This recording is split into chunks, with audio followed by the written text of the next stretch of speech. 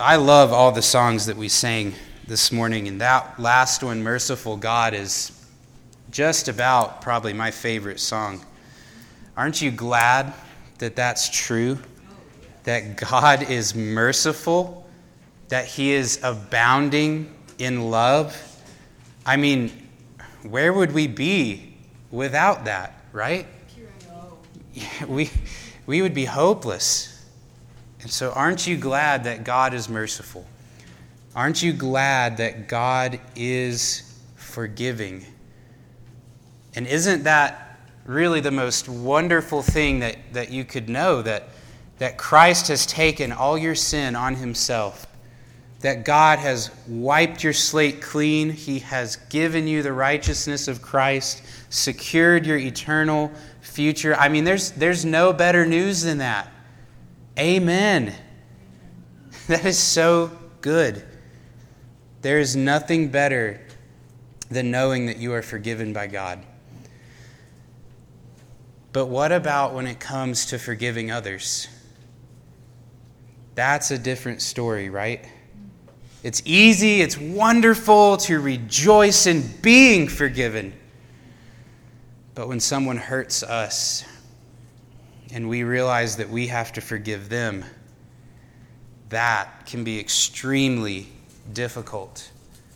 I mean, just think through your life. People have hurt you at one point or another. It's just part of living in this fallen world. People have wronged you, they've sinned against you, they've hurt you in some way, and how did you respond when that happened? Naturally, we tend to respond with anger, bitterness, grudges, revenge, fighting, those sorts of things. Getting rid of that type of response and forgiving the wrongdoer, that's not natural, okay? That takes the work of God in our hearts. You might even wonder, as I'm saying this, should I really forgive them? They sinned against me. I don't need to forgive them, right? Don't I have a right to be offended? Isn't the offense too big to let go of? But if we've been forgiven by God and we refuse to forgive others, it means we're like beggars who inherit a fortune, as we've seen in Ephesians.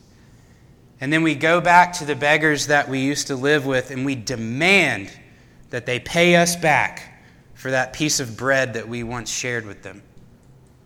We're like prisoners of war who get set free, but then we go out and anyone we don't like, we imprison and we refuse to set them free. Or as Jesus taught in Matthew 18, we're like a servant who's forgiven a debt of billions. If you do the math, the debt that the servant is forgiven by his master is billions of dollars today. And then he goes out and he refuses to forgive a smaller debt of thousands to his fellow servant. You see the disconnect there? That doesn't fit. Do you see the problem when someone receives the free, rich grace and forgiveness of God and then they refuse to give that same grace to other people? They withhold it. They withhold forgiveness. And unless you think that I'm looking down on you as someone who's mastered this, no, I needed this passage this week. God was working in me. I need it every week, no matter what passage it is, but I needed this passage that we're going to look at today because this is just reality. People hurt us, and we tend to respond with anger, but God tells us to respond with kindness, compassion, forgiveness. How in the world do we do that? Well, that's what we're going to be looking at today in Ephesians 4:31 to 32. Turn there with me if you have your Bible. If you don't have a Bible, there should be one in a chair near you. You can grab Ephesians 4, verses 31 to 32. We'll be closing out Ephesians chapter 4 today, and Paul's been listing these examples of what it means to put off the worldly ways of living, to renew our minds, and to put on Christ-like ways of living. And he comes to this final example of bitterness, and anger, and forgiveness. And the best way I could summarize it was this: put off selfish anger and put on forgiveness because of God's forgiveness. Put off selfish anger and put on forgiveness because of God's forgiveness. Honestly, though, it's hard to say it better than the passage itself. So let's go ahead and read Ephesians 4, verses 31 to 32, and then we'll pray. Let all bitterness, anger, and wrath, shouting and slander be removed from you, along with all malice, and be kind and compassionate to one another, forgiving one another, just as God also forgave you in Christ. Let's pray.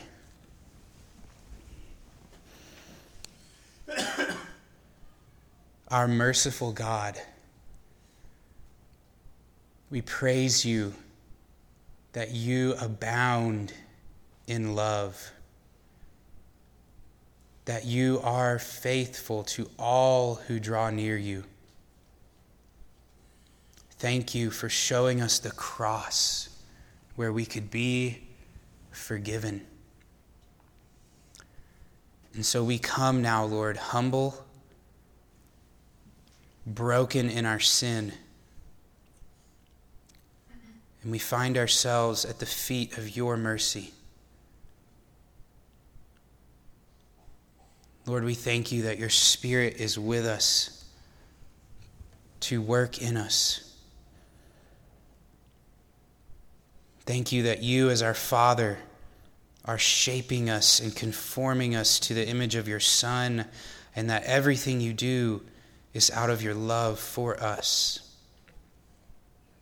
Even when your word might cut into us like the surgeon's knife, it is out of love to heal us, to remove the root of bitterness from us, and to fill us with your love and compassion. Lord, I pray that as we study your word now, you would give me clarity of thought and speech. Give me strength to preach your word in truth, in humility, in love, in boldness. I pray your Spirit would continue to work in my heart and would work in the hearts of every person here, every individual who hears this sermon.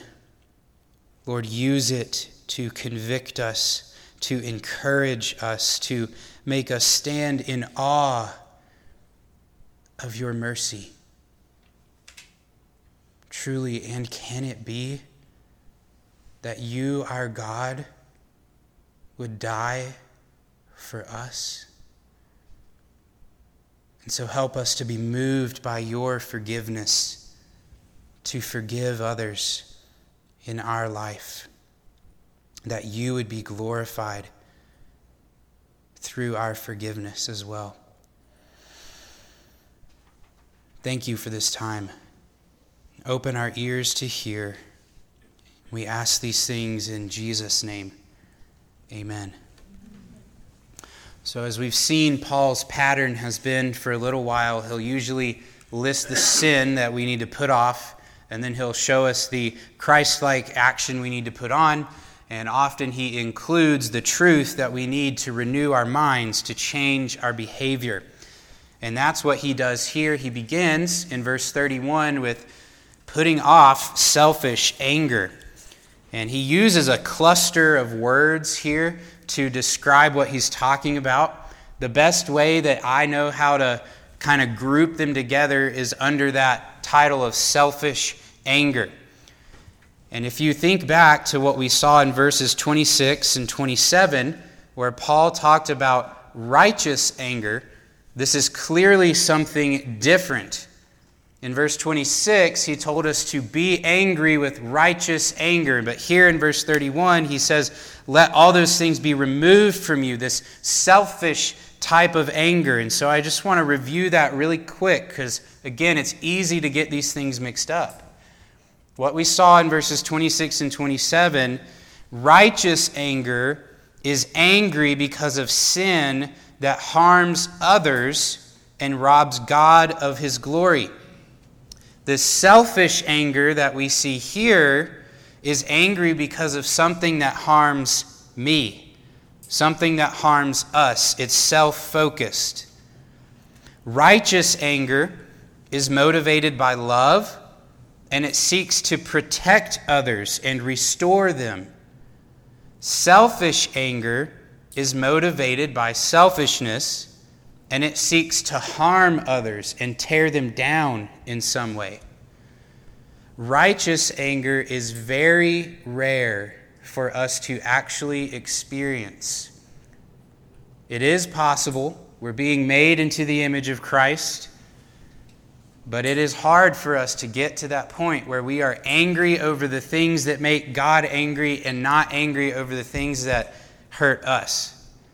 Selfish anger, on the other hand, is very common. I mean, if you think through this past week, you probably had selfish anger at some point in some form. I know I did. That's what Paul is talking about here, this selfish anger. So what are the words that he uses to describe it? He begins with bitterness. We probably know what that means. You're holding a grudge against someone. You have resentment in your heart for that person because of something they did, and you refuse to let it go. You know, whether it's an individual or a group of people, every time you think about them, it's, man, I just do not like those people. Every time you open your mouth, it's negative words about those people, that person or that group of people. That's bitterness. Bitterness in your heart that you won't let go of. Then he says anger. This specific word for anger is the intense outburst of anger. It's the kind of person where the slightest thing happens and they just start shouting and they're violent. They're angry. You have to walk on eggshells around them. The next word is a little different. It's wrath. It's more of a controlled, settled, just feeling of anger. It seethes, it boils inside of you, but it doesn't necessarily burst out. And most often, almost always actually, this type of anger is associated with punishing wrongdoing. So in this context, where he's talking about personal offenses, what do you think this type of anger does? It seeks revenge. That's what he's getting at. He's seeking revenge because of an offense that's been done to you. You know, you might look cool on the outside, you might seem nice, but inside, you're angry, you're plotting, and you're going to execute that revenge somehow. Probably my favorite example of this is the book, The Count of Monte Cristo. Who's read this book? I didn't think many of us had. It's huge, right? Yeah, it's a good book. This is one of my favorite books. But what happens in it, at the beginning, the main character, Edmund, has awful things happen to him. There's this guy that hates him. He lies about him, gets him arrested, and steals his fiancée. Okay?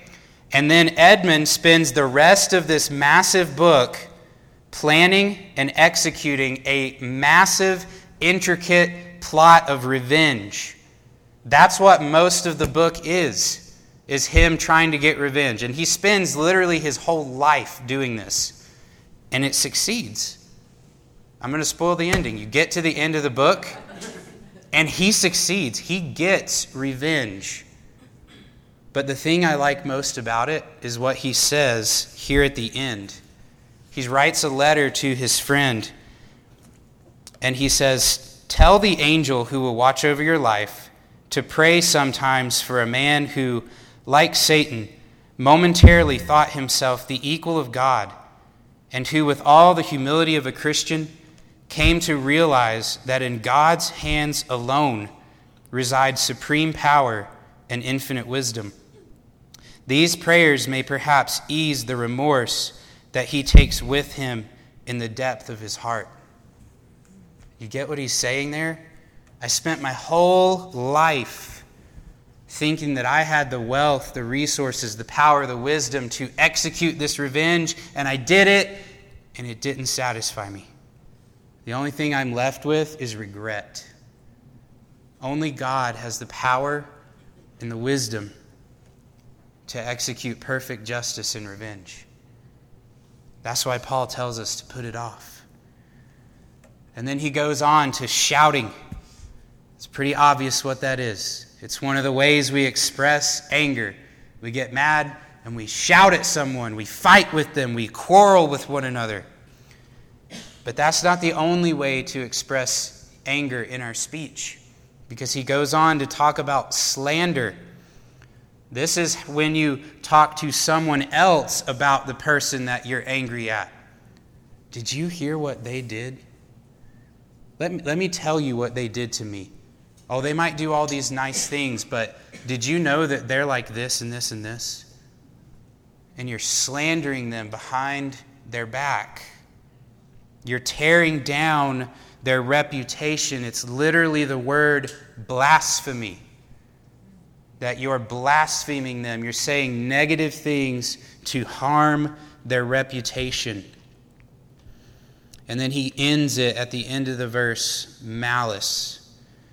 This really is just a general word for evil or wickedness.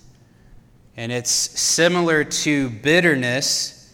It's this resentful emotion, but it's more intense. It's grown to the point of where you want that other person to feel pain because of what they did to you. They hurt you, and so you want to hurt them. It's these angry feelings. Do you see how ugly these things are? How divisive and destructive they are. These emotions, these actions are not Christ-like. And so Paul tells us to put them off, to let them be removed from us. Get rid of them. Don't let them be a part of you or your life. If you do, Christ will be defamed. Lives will be destroyed, including yours. And the church will tear itself apart. So we have to remove the selfish anger from our hearts, from our lives. You know, it's really easy to look around and see these things in other people. They're an angry person. Oh, they're bitter. They yell all the time. What about you? Do these things pop up in your heart and in your life in different ways? Are you bitter, holding a grudge against someone? Do you let your anger burst out at the slightest irritation? Are you seeking revenge against someone? Do you shout in anger or spread slander about others? Do you harbor malicious hatred in your heart? It could be a grudge from something that happened a long time ago. It could be a daily frustration with someone that you deal with each day. It could be being spiteful towards a single person or towards an entire group or class of people. If we are honest with ourselves, we do struggle with this. Anger is one of our most natural, sinful emotions. And when you think through these different expressions, different types of anger, you will almost certainly find at least one of them in your life. And studying this passage, going through this week, it would hit me over the head almost every day. Well, there's another time of anger. Lord, forgive me. Man, I yelled at my kids. God, forgive me. Kids, forgive me. It happens. It's who we are. Don't make excuses for it. Don't try to justify it. The Bible says it's sin, so get rid of it. And that's what we must put off, the selfish anger. But what do we do instead? We get rid of that. What do we replace it with? Well, as our big idea says, put off selfish anger and put on forgiveness because of God's forgiveness. Let's look at verse 32. Paul says, "And be kind and compassionate to one another, forgiving one another, just as God also forgave you in Christ." So put on forgiveness. And again, Paul uses a few different words here to describe what he's talking about. But I think the main thing he's aiming at is that last one of forgiveness. We put on kindness, we put on compassion, and how do we display that? How do we be kind and compassionate to one another? By forgiving one another. And when someone wrongs us, we don't seek revenge, we don't hold a grudge, we forgive them. So let's look at what Paul's saying here. He says to be kind. Literally, it's the word for pleasant or easy. You probably can think of someone like, man, they're so nice to be around. They're just such a pleasant person. I always enjoy being with them. That's the idea here. They're not bitter or harsh. They're not super critical about every little thing in your life. They're easygoing. They're kind. They're benevolent. They do nice things. You enjoy being around them. And then he says to be compassionate. Other translations I like, they say tender-hearted. It's literally the word that refers to your stomach churning with emotion. That when you see a need, you care about that person. You're moved emotionally to help out. And so even if someone hurts you and they come to you brokenhearted and repentant, you don't just coolly ignore them, but you're moved with compassion to say, yes, I will forgive you, just as Christ forgave me. And then the final one, forgiving. It's actually not a common word for forgiveness. It's literally being gracious to one another. We need to understand what forgiveness is, because we can have a lot of mixed up ideas about it. Forgiveness does not mean that you forget what happened. Okay? Forgive and forget. Sometimes you can't forget, but you can still forgive. Forgiveness is not a feeling or an emotion where suddenly you're best friends with this person. No. I like how one of my professors in college defined this in our class on counseling. He said, forgiveness is a promise to release someone from the penalty of their offense. Forgiveness is a promise to release someone from the penalty of their offense. So they have sinned, they have done wrong against you, but you're not going to hold it against them. You're not going to make them pay the penalty for it. You're going to release them from that penalty. And you promise to keep that. You're not going to go back on it. You may still have hurt feelings, but you're not going to hold the offense against them, even in your own heart and in your own thoughts. You may not forget what they did, but you're not going to unnecessarily raise the issue with other people. Okay? You're not going to gossip about them or slander them. It may cost you. It might, often will hurt you. But you're not going to make them pay the price to be forgiven. I actually had this happen to me one time. I did something, I don't even remember what it was, and I didn't know that it had hurt this other person, but I found out, and I went to them and I asked for forgiveness, and they said, well, I'll forgive you if you do this. That's not Christ-like forgiveness. That's making someone pay the price. Christ paid the price for us. Okay? So it is simply a fact of living in our fallen world that we will hurt one another. Right? We will try our best not to, but at some point, if we're around each other long enough, I'm going to hurt you in some way. You're going to hurt me in some way. We are all going to hurt one another in some way because we are sinners. We are forgiven.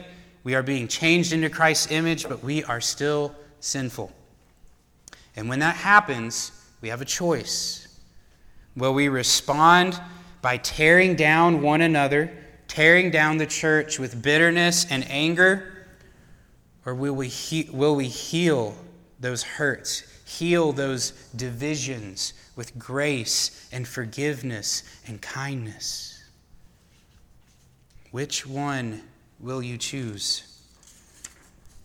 So what would it look like if someone has genuinely wronged you and you're angry about it, but you don't want to act in selfish anger like we're seeing here, but as we've seen earlier in Ephesians 4, you want to take care of that sin, that rift in the relationship.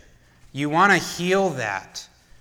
You want to forgive this person. You know, what if they lie to you or steal from you or gossip about you? And you are trying your best to follow Ephesians 4 in the things that it says, both about righteous anger taking care of sin, but also not acting in selfish anger. What do? What does that look like? Well, let me tell you a story from my life where I saw someone do this, I believe. It was when I was in college. We were going to a church. We would ride on the church van, and several of us at that church were involved in a ministry that reached out to deaf and blind children. And we were talking about the leadership changes in that ministry. And I was talking to someone else sitting next to me, and I was saying, I really don't know why they put this person in leadership. I just don't think they're the right person for that. And that person's sister was sitting in front of me, and she heard what I said. And after the church service, she came to me angry but controlled, tears brimming at her eyes. And she said, "Zack, I heard what you said about my sister, and that was wrong." And immediately it just hit me like a ton of bricks. Oh my goodness, that was wrong. I shouldn't have said that. Those were mean things that I said. I'm so sorry. Will you forgive me for saying that? And she did. And we were able to move on with our friendship, continue being friends. Did she come to me and just yell at me and chew me out? No. Did she let that anger just reside in her heart and grow into bitterness or malice? No. She came to me in a very controlled fashion. She came to me in love, and she said, "Zack, what you did was wrong."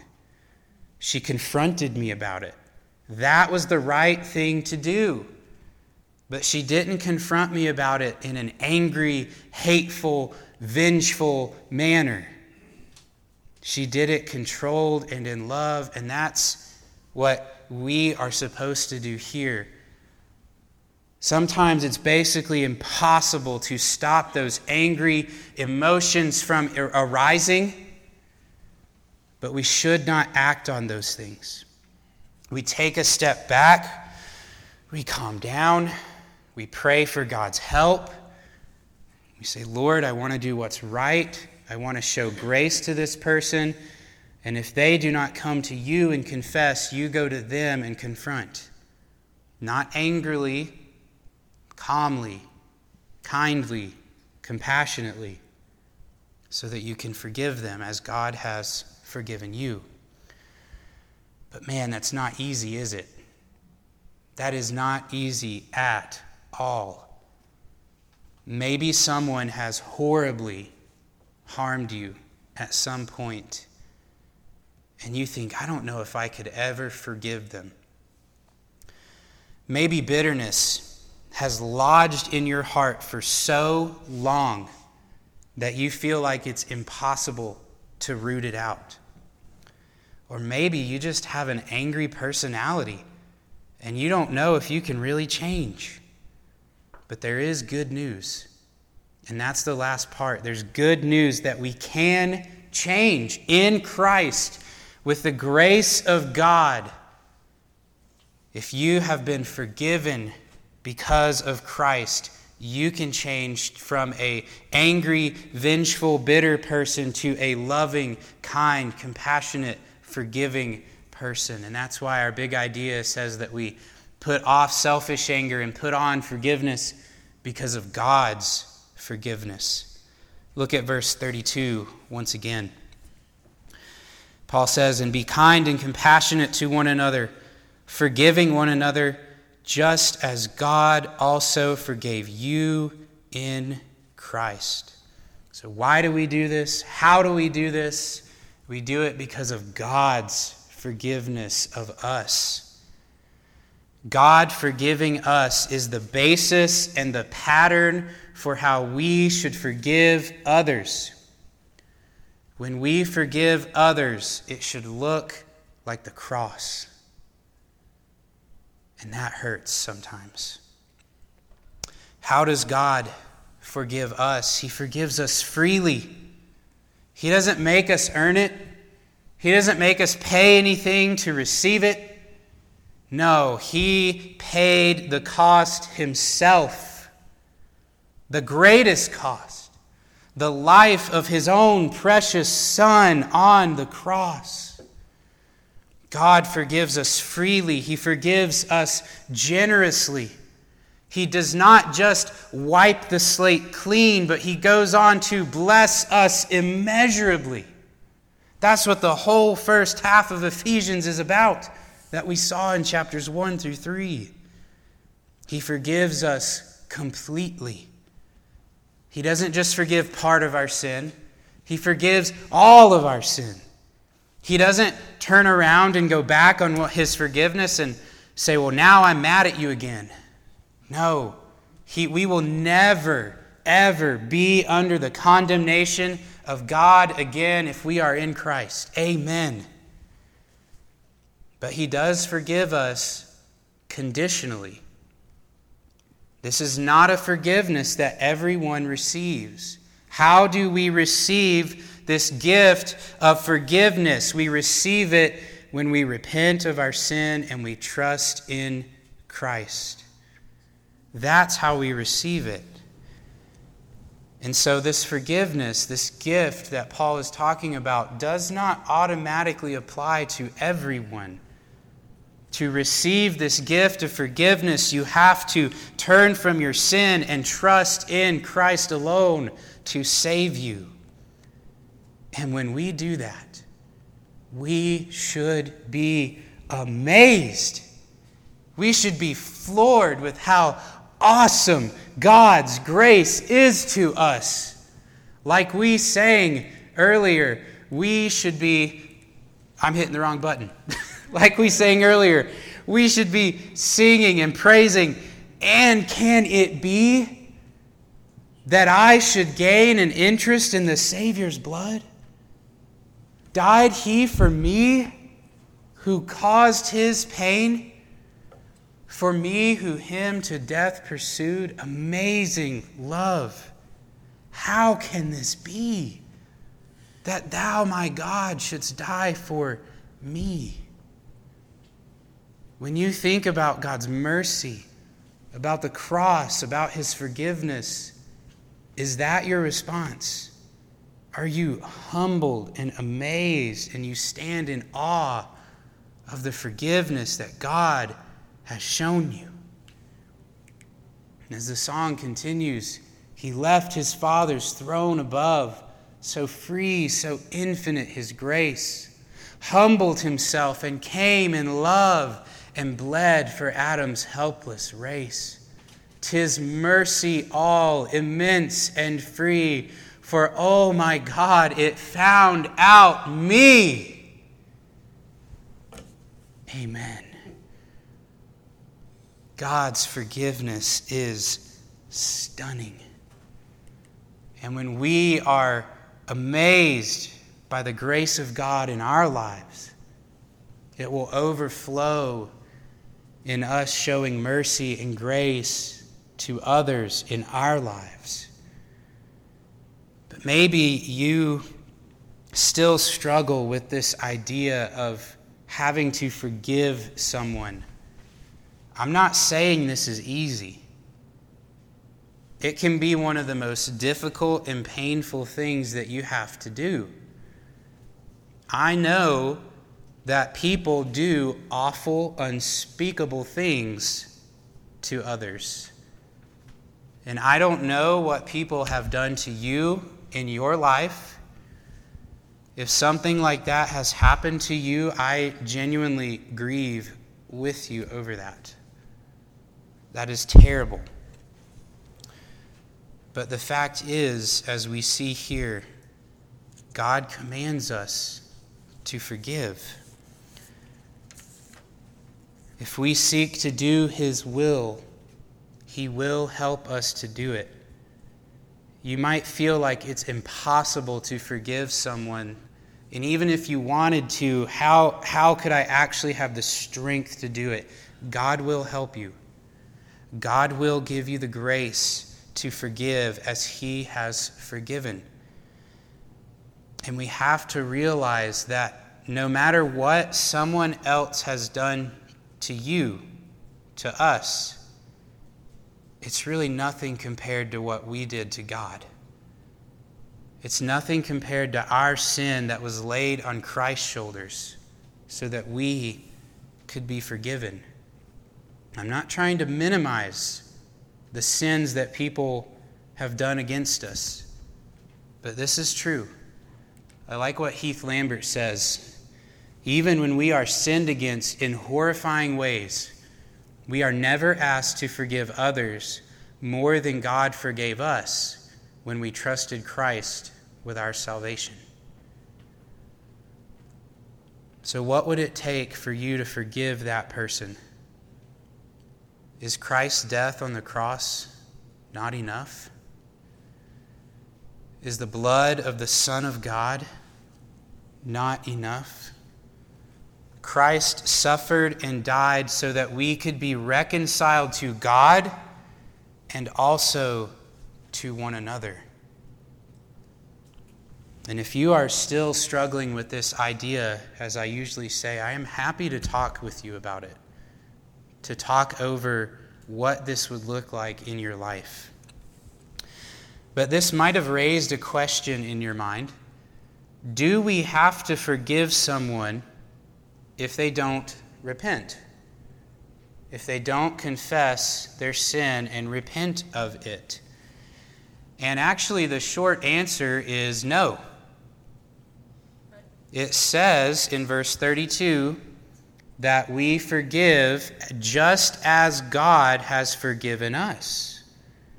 And what is the condition for us to be forgiven? To repent and to trust in Christ.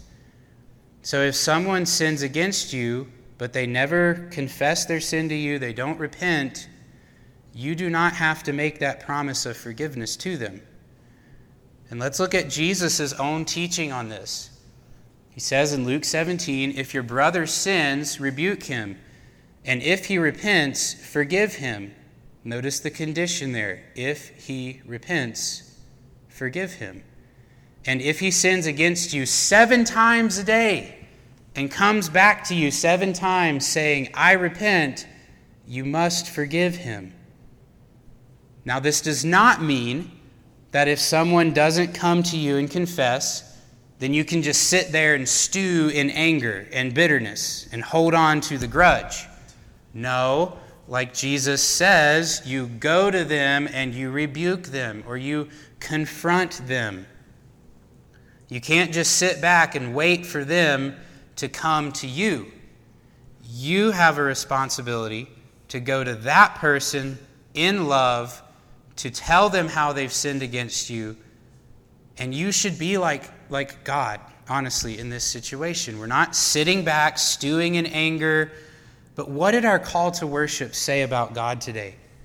He is kind. He is ready to forgive. It's the idea that God is eager. He's ready. He's waiting, hoping that we will confess, that we will repent. And he's, yes, now I can forgive you. That's tough for us to be like that sometimes.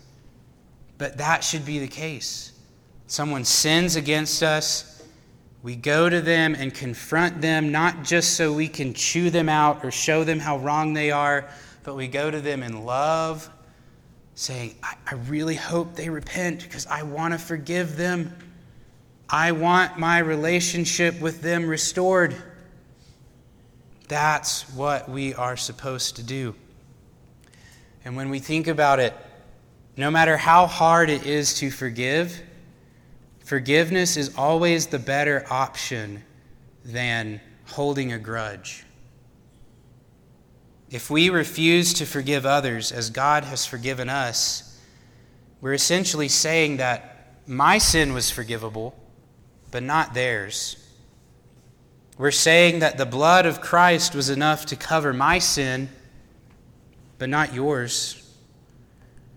We're saying that their offense against me is more important than my offense against God.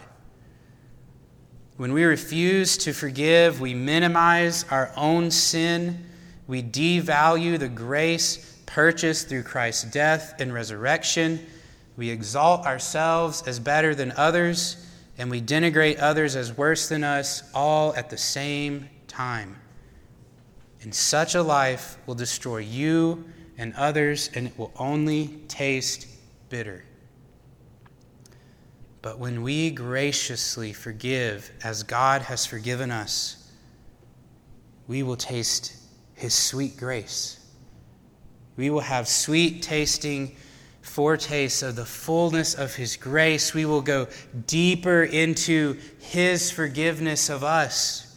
As we practice the forgiveness that God has shown us, we understand more of the forgiveness that he has given us, and we have a closer walk with him. We become more like Christ.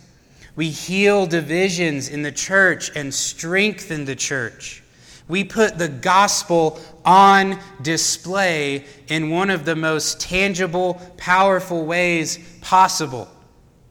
We create opportunities to share that gospel with the people we forgive or with others who see what's happening. And above all, we glorify our merciful, gracious God who has forgiven us. Forgiveness is always the sweeter, better option, even if it hurts at first. And to show you this, I want to tell you one more story. And it actually comes from the latest Voice of the Martyrs magazine. There's another copy on the table back there if you want it, or I can make you a copy of the story that I'm going to share with you. We've got a copy, or I can make copies for you. There's much more. I'm just going to summarize this, but this whole issue is about how forgiving others because Christ forgave us, as it says right here, is better than revenge. It is a great read. Highly encourage you to read it. But one of the stories that it tells in there is about a young man in the Middle East named Haney. And he was going in his early, late 20s, somewhere in there. He was going through some difficult circumstances in his life. His father had just died. He and his wife were living with his mother to take care of her. And Haney was afraid that his family was going to collapse because his mom and his wife did not get along. They had rough relationships, to put it mildly. And so Haney began praying for a solution. And one day he found a Bible, and he began reading it. He began reading God's word. And the next day, don't tell me God's not in control of things. The next day, he met a Christian man from his childhood who led him to the Lord. Haney accepted Christ, and several weeks later, his wife trusted Christ. And then his mother also trusted Christ. And that itself was shocking, because Haney's grandfather, his mother's father, had been killed in a civil war by Christians. So not only did she become a Christian, but she forgave the men who killed her father. And then the tensions between Haney's wife and his mother evaporated. They disappeared. Why? Because they were Christians now, showing the grace and the love of Christ to one another.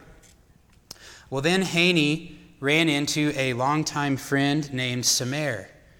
Samer was an angry, vengeful man. He knew nothing but how to seek revenge. But Haney led Samer to the Lord.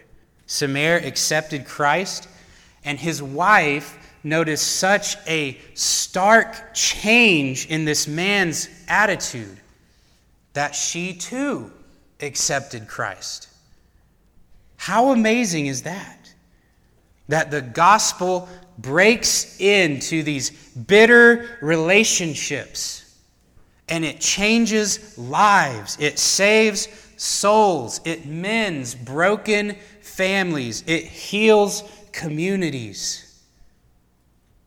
That is the power of the gospel, to change us, to go from being selfishly angry people to being loving, kind, forgiving, compassionate people.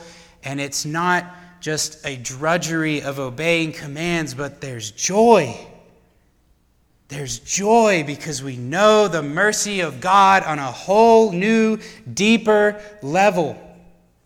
There's joy because where there was once hatred and bitterness, there is now healing and love. So I urge you, as Paul says, put off selfish anger. Get rid of it. Put on forgiveness because of God's forgiveness. Spend time taking a deep look at the cross, at the mercy, at the grace that God has shown you, so that you can extend that same mercy and grace to others. It's not easy, but it is worth it. Let's pray.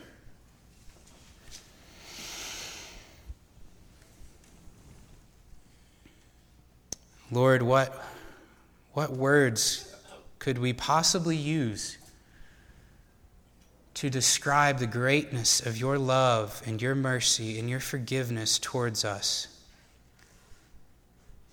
This should amaze us every day. It should change us and shape us to be like Christ, to love those around us, to view them not through eyes of selfishness and revenge and bitterness, but to view them through eyes of grace, with compassion. Lord, work in our hearts. Show us where we are wrong in these areas. Humble us, bring us to repentance, and help us stand freshly amazed at your grace, strengthened by your power to live this way for your glory. We ask it in Jesus' name. Amen.